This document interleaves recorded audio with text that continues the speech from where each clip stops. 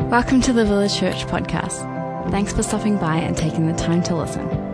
We've prayed that this podcast channel blesses and encourages the Village family. So lean in with an open heart, eager to grow and enjoy the episode. Today we're kicking off a new series on the book of Judges, and that slide will pop up shortly. And you may or may not have been aware that we've been engaged in a something that we've called the Lent Bible Binge. And if you've been subscribed to our church podcast, you would have seen the episodes that have been coming out. And that's genuinely just wanting to encourage us as a people to be in God's Word, in His Scriptures, as we lead up into Easter. And if you are on that, at the moment we've been going through the book of Judges, and hopefully that's going to help us as we look at as we prepare sermons throughout the 6-week series. This morning I have two goals. Firstly, I hope to give some context to the Israelites and how we get to the book of Judges. But more importantly, I hope to highlight three warnings or lessons that we get from these first few chapters in the book of Judges.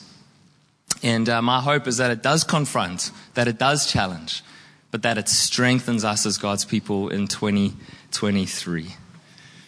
So that's where we're headed. Are you with me, church? Yeah. Awesome. So very, very quickly, a broad context, starting from the book of Genesis, getting us to Judges. And I know, forgive me, I'm going to skip a lot of detail, but it's not the point of this morning, but hopefully it'll be helpful to lay a foundation. So in the book of Genesis, Abraham is called by God. He's called to, with his family, leave the land that he's in and go to the land of Canaan, a land that God has promised him. He says, go to this land, the land of Canaan, the promised land, take your family and I will make you a great nation. And you will be blessed and you will be a blessing to the nations. So Abraham, he again, miraculously, he had a son, Isaac. Isaac had a son, Jacob. Jacob had 12 sons. One of those 12 sons was a man by the name of Joseph. Joseph was Jacob's favorite son. The other brothers hated Joseph and sold him into slavery, and he landed up in Egypt. Now in Egypt, he started off from the bottom, but the favor of God was upon him, and he worked his way up by the grace of God to be the governor of Egypt, to be second in control after Pharaoh. There was this widespread famine throughout the land, and it required all the people of that region to go to Egypt to buy food. Jacob's 10 sons, because he kept the 12th Benjamin with him, the 10 sons of Jacob went to Egypt to go and buy food. Lo and behold, their brother Joseph was the governor in charge of giving out the food, and long story very, very short, there's this beautiful restoration between Joseph and his brothers. Joseph then invites Jacob, his father, and his brothers and their families and households to come and live in Egypt. And the scriptures tell us that they thrive. They thrive and they grow and they become big and strong. Now Jacob, his name changed to Israel. And that's where we get the nation of Israel. So because they thrive, Joseph eventually passes away.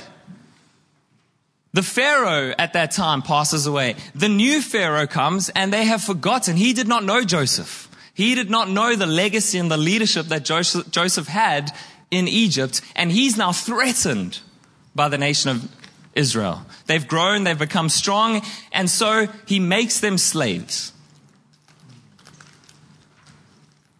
The Israelites become slaves in Egypt.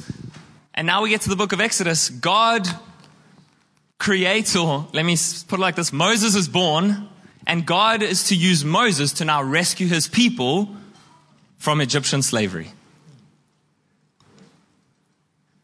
God raises him up, plagues, you name it, it happens, and Pharaoh eventually releases the Israelites, and now Moses is leading the nation of Israel out of captivity in Egypt and towards their promised land. Again, I'm sorry to skip so many details. Long story short, Moses is forsaken to enter the promised land. And so he eventually dies as they wander in the wilderness. And his assistant, Joshua, becomes the new leader of Israel. And it's Joshua who leads the nation of Israel over the Jordan River. They destroy Jericho by walking around it heaps of times and blowing trumpets. And then they enter into the promised land.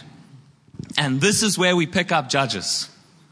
The nation of Israel has entered into their promised land. But the fact of the matter is, although they have conquered the land and taken the territories allotted to the 12 tribes, and the 12 tribes come from the sons and grandsons of Jacob or Israel, they've got this land now, but there are still plenty Canaanites living throughout the land. So the promised land was the land of Canaan. They're in it. They've been allocated their inherited territories, but there are still Canaanites in the land. And this brings us to the book of Judges and to the message this morning. The title is Warnings from Judges, if you're taking notes, and I encourage you to do so.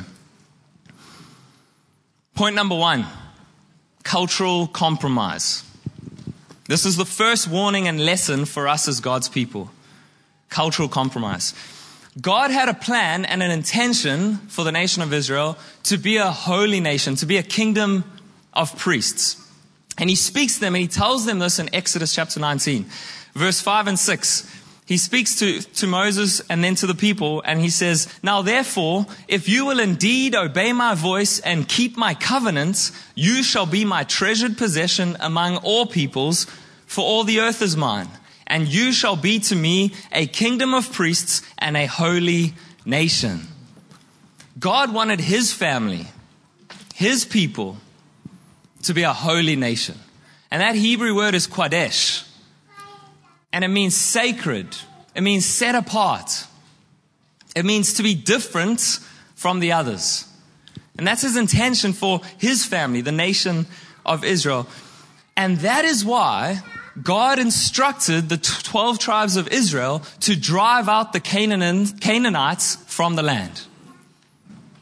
He wanted a holy, set-apart nation, and he instructed the Israelites to drive out the Canaanites from the land of Canaan, from the promised land. And this is where we pick up in the book of Judges. If you have your Bibles open to it, and we'll work our way through chapter 1, 2, and 3. So Judges chapter 1 from verse 20 onwards. I'll pick it up from verse 20, and it says, "And Hebron was given to Caleb as Moses had said, and he drove out from it the 3 sons of Anak. But the people of Benjamin did not drive out the Jebusites who lived in Jerusalem. So the Jebusites have lived with the people of Benjamin in Jerusalem to this day." We'll go straight to verse 29. "And Ephraim did not drive out the Canaanites who lived in Gezer. So the Canaanites lived in Gezer among them." The whole point to driving out the Canaanites was to avoid their moral corruption and idolatry. To avoid their way of worshiping idols, such as, and their way of pagan worship like child sacrifice and other pagan practices. God wanted to drive them out so that they would not compromise on the culture around them. And throughout chapter 1, we see this consistent tale of partial victories. The different tribes go and fight the Canaanites or the different nations in the region of Canaan, and they win to a point that they can claim their land, but they fail to drive out the Canaanites completely. And so they allow the Canaanites to settle alongside them. The Canaanites become neighbors with the Israelites. And Israel partially obeyed God. And here's just a side note. Incomplete obedience is still disobedience. Partial obedience is still disobedience. And so God confronts the Israelites on their disobedience. If you want to move to chapter 2, we'll read the first 2 verses. So the angel of the Lord confronts them and says, "Now the angel of the Lord went up from Gilgal to Bochum, and he said, I brought you up from Egypt and brought you into the land that I swore to give your fathers. I said, I will never break my covenant with you, and you shall make no covenant with the inhabitants of this land. You shall break down their altars. But you have not obeyed my voice. What is this you have done?" And the thing I want to highlight this morning is that over time, as the Israelites settled alongside the Canaanites, they became accustomed to the Canaanites' sinful ways. But it didn't stop at being accustomed. It moved from being accustomed to their neighbors' sinful ways to becoming attracted to the sinful ways of their neighbors. And you guessed it, it didn't stop at being accustomed and attracted to. It then moved to adopting the sinful ways of their Canaanite neighbors. And you guessed it again, it doesn't stop at adopting the pagan practices of their neighbors. It then eventually leads to the Israelites abandoning God. Do you see the progression of cultural compromise? We're alongside, we become accustomed to, familiar with. We then become attracted to, we become enticed by these things. And then we adopt them. We embrace them for ourselves. And then that leads to abandoning God. This is the warning, this is the lesson from this part of Judges. Cultural compromise. We'll pick it up. If you're still with me in your Bibles, jump to verse 11 of chapter 2. It says, "And the people of Israel did what was evil in the sight of the Lord and served the Baals." The Baals, there are multiple of them. Lowercase g, just to clarify, gods of fertility. Those were the Baals. Verse 12, "And they abandoned the Lord, the God of their fathers, who brought them out of the land of Egypt. They went after other gods from among the gods of the peoples who were around them, and they bowed down to them, and they provoked the Lord to anger." They abandoned the Lord and served the Baals and the Ashtaroth. Ashtaroth, goddesses of fertility. God called the Israelite nation to be a blessing to the nations. That's what he told Abraham. "I will make of you a great nation. You'll be blessed and you'll be a blessing." How would God make them a blessing? God wanted them to be holy, set apart, so that they could show the other nations around them just what God was like. But the Israelites failed miserably.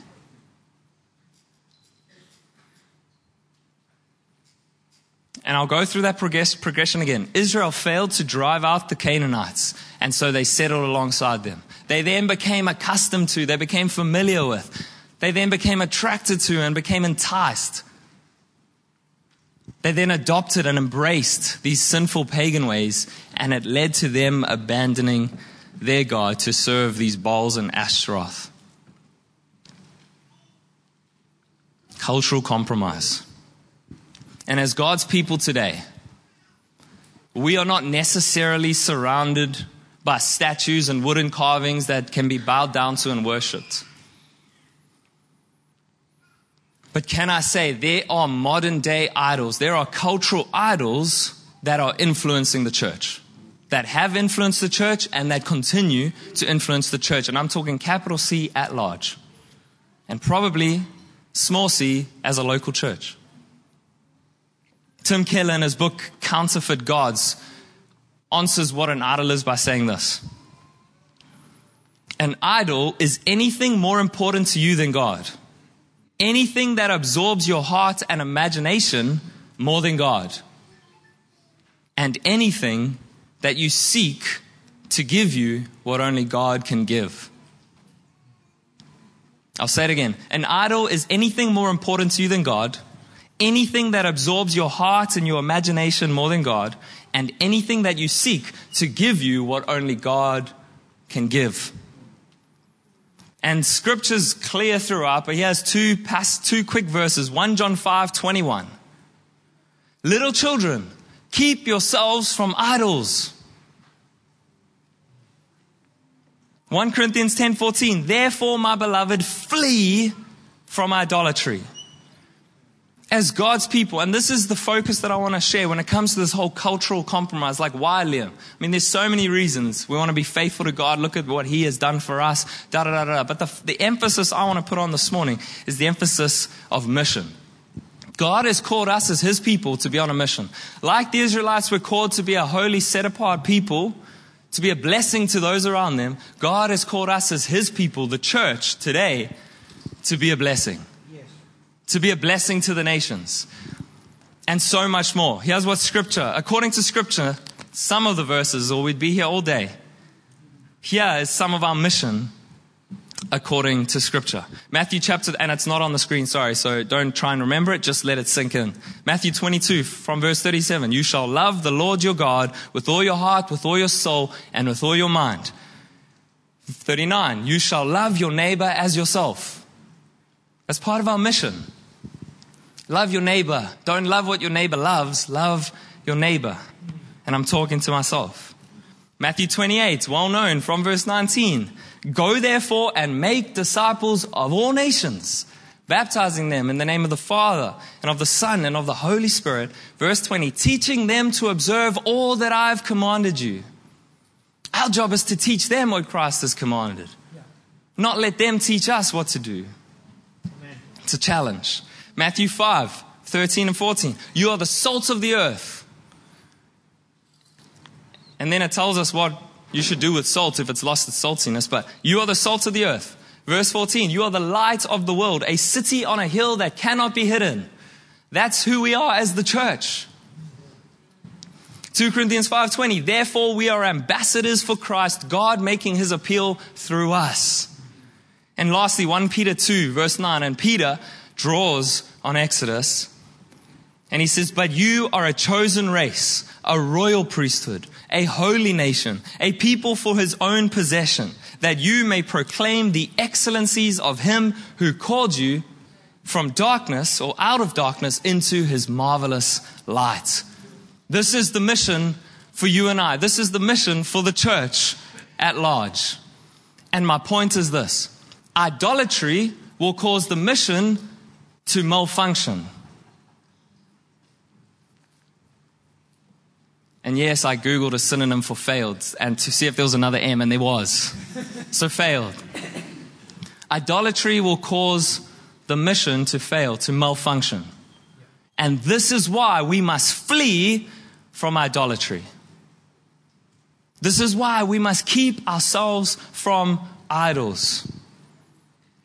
God wants us in this world, but not of this world. And I want to highlight that, and hopefully we know that, because, or else we should go build a Christian city and only allow Christians who can tick the boxes and will da-da-da-da-da. And then what impact will we have? God wants us in this world, but not of this world. Christ said it Himself that He came to seek and save the lost. And we are in Christ, and we are His people, and we obey Him. And the mission is the same for us. We are here to seek and save the lost. We are here to establish and advance the kingdom of God on earth. And idolatry will cause the mission to malfunction. And we become useless. And I say that with as much grace as possible.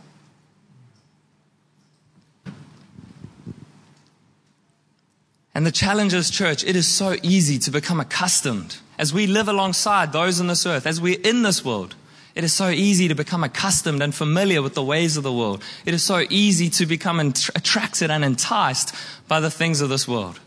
It's all around us. The culture is all around us, and so easily, and it is so easily for us to compromise to the culture. And we eventually begin adopting the ways of this world. And sadly, no doubt, we can think of people, we've heard of people who eventually abandon God completely. This is the progression of cultural compromise.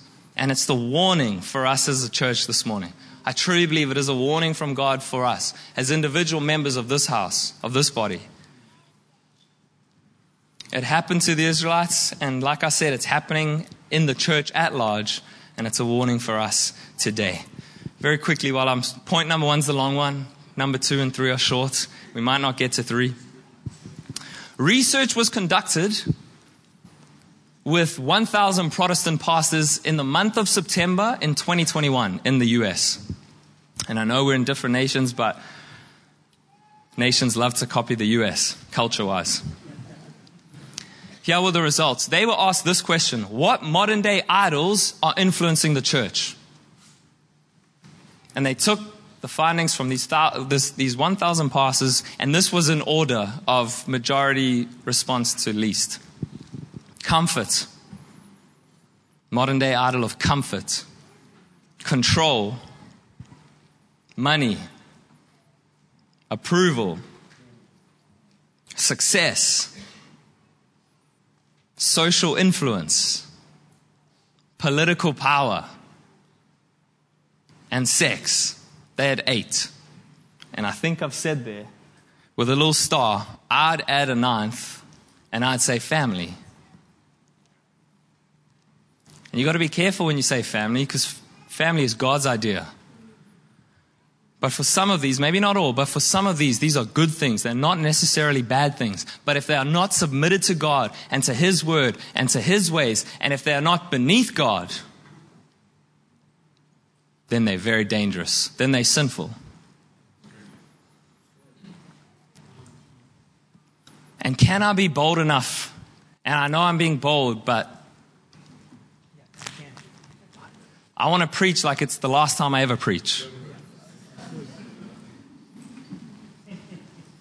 If you struggle or can't identify that any of these are modern day idols, you've probably already been infiltrated.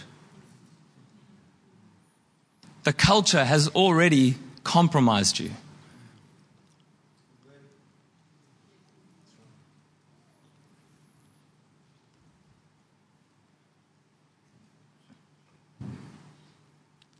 But the good news is that as children of God, we recognize it, we confess it, we repent of it, and we can release it right now. We don't need a call for an altar call at the end. Right now, where you sit, Lord, Holy Spirit may be convicting particular things. And we can say, Lord, I see it, I confess it, I repent, I turn my back on that, I turn back towards you, and Lord, help me release it now. And we can walk in freedom by the power of His Spirit, not in our own strength. And that's my encouragement. Right now, as you sit there, even if you forget, if you don't hear the next thing I say, if you're doing business with God, 1 John 1:9 says, if we confess our sins, He is faithful and just to forgive us our sins and to cleanse us from all unrighteousness. And I confess, I did some business with God during the last few days of prepping this. So I've had a head start. But no, this is not, it's a mirror before it's a lens. Point number 2, and we won't touch number 3. Point number 2, generational mandate. That's the second lesson and warning that I see in the book of Judges. What do I mean by that? Well, a mandate is an official order or commission to do something. And I believe that God gives His people a generational mandate. He has commissioned His people to teach the next generation about Him. And here's what He says in Deuteronomy chapter 6.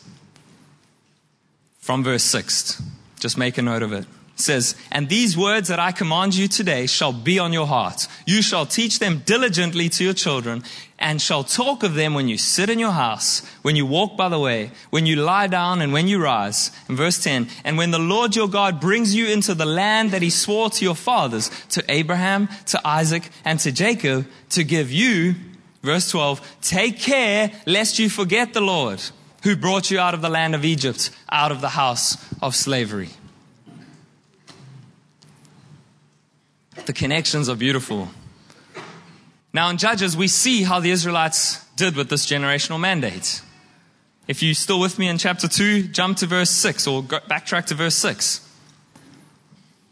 When Joshua, I feel like I'm going quick, but I know there's baptisms and it's 20 past. Verse 6, when Joshua dismissed the people of Israel went each to his inheritance to take possession of the land. And the people served the Lord all the days of Joshua and all the days of the elders who outlived Joshua, who had seen all the great work that the Lord had done for Israel. Pick it up in verse 10. And all that generation also were gathered to their fathers. And this is the sad news. And there arose another generation after them who did not know the Lord, all the work that he had done for Israel. And the people of Israel did what was evil in the sight of the Lord and served the Baals. There arose a generation after them who did not know the Lord or the work that he had done. Our second warning and lesson. There is a generational mandate for God's people. Psalm 78, because I'd rather read scripture than share my thoughts. From verse 4, we will not hide them from their children, but tell to the coming generation the glorious deeds of the Lord and his might and the wonders that he has done. He established a testimony in Jacob and appointed a law in Israel, which he commanded our fathers to teach to their children, that the next generation might know them, the children yet unborn, and arise and tell them to their children, so that they should set their hope in God and not forget the works of God, but keep his commandments. It's for the people of Israel back then, and it's for God's people, the church, today. Ephesians 6:4. Fathers, do not provoke your children to anger, but bring them up in the discipline and instruction of the Lord. Fathers, we have a job to do. It's for parents, but Paul specifically writes to the fathers. So men, dads, bring your children up in the discipline and instruction of the Lord. And for parents, we cannot abdicate our responsibility to raise up our children and disciple them. It is our primary responsibility as parents to raise our children and to disciple them, that they would know him personally, that they would know who he is and what he has done, that they would know the power that he has, that they would know that the sacrifice that Christ has made for us, so that they too would set their hope in him. But can I also say, it's not just for parents, primarily for parents, but not exclusively. This is a whole church thing. It takes a village to raise a child. And children need more than just mum and dad. From what I hear, research shows it. They need at least 5 significant voices. And this is the role that we can play as the local church. Because the reality is this: if we do not disciple our kids, the culture around us will.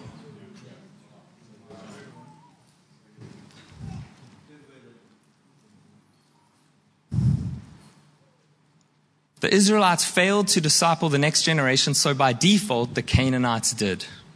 And if we don't disciple our young people, the culture around us will.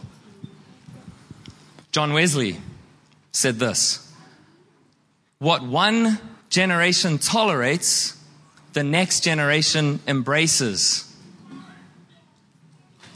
This has been on my heart, church, the last few days. I couldn't wait for this morning.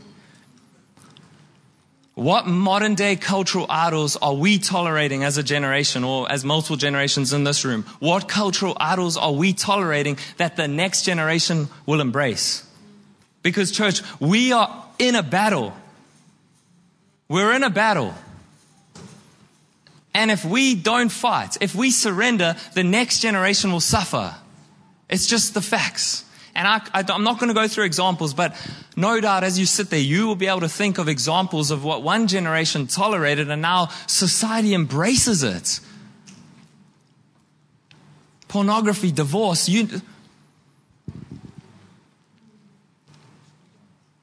will you take this generational mandate seriously? Lord, help me take it seriously. Help me be intentional.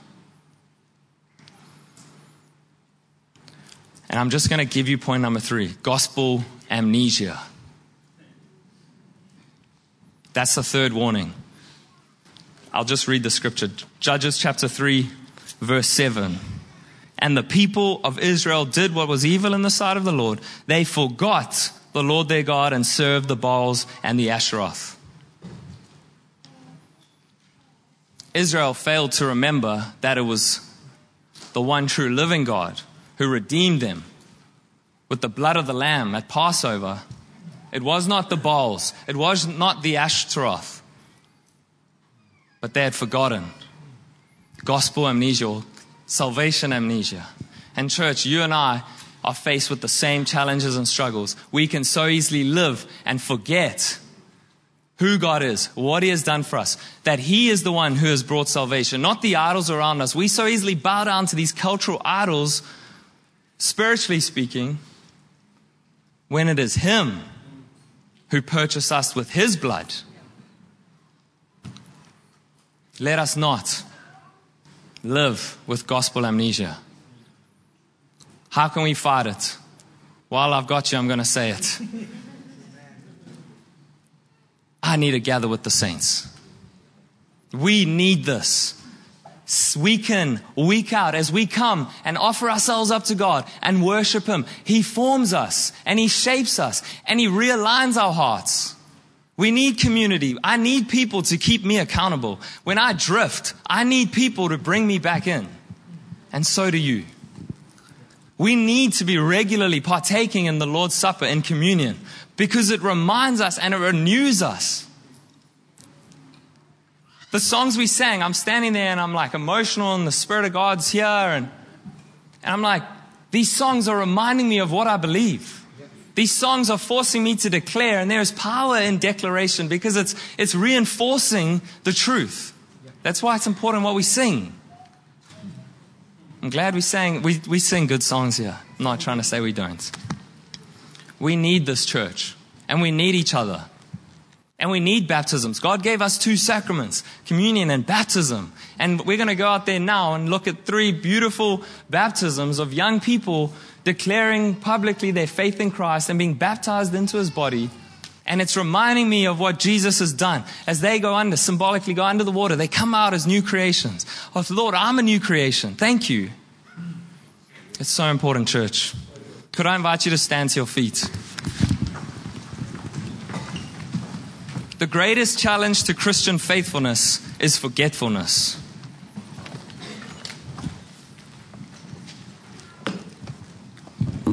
Father, help us. Over the next few weeks, and I was hoping to get to Othniel, the first judge, but over the next few weeks, 5 weeks, we'll be looking at different judges, leaders, warrior leaders, anointed by God, to rescue His people. We'll look at different stories and we'll learn from their lives. And you'll see that there is this cycle. And we're not going to get to that. Let me pray. Father, we thank You that we are Yours. Lord, that You found us and You rescued us.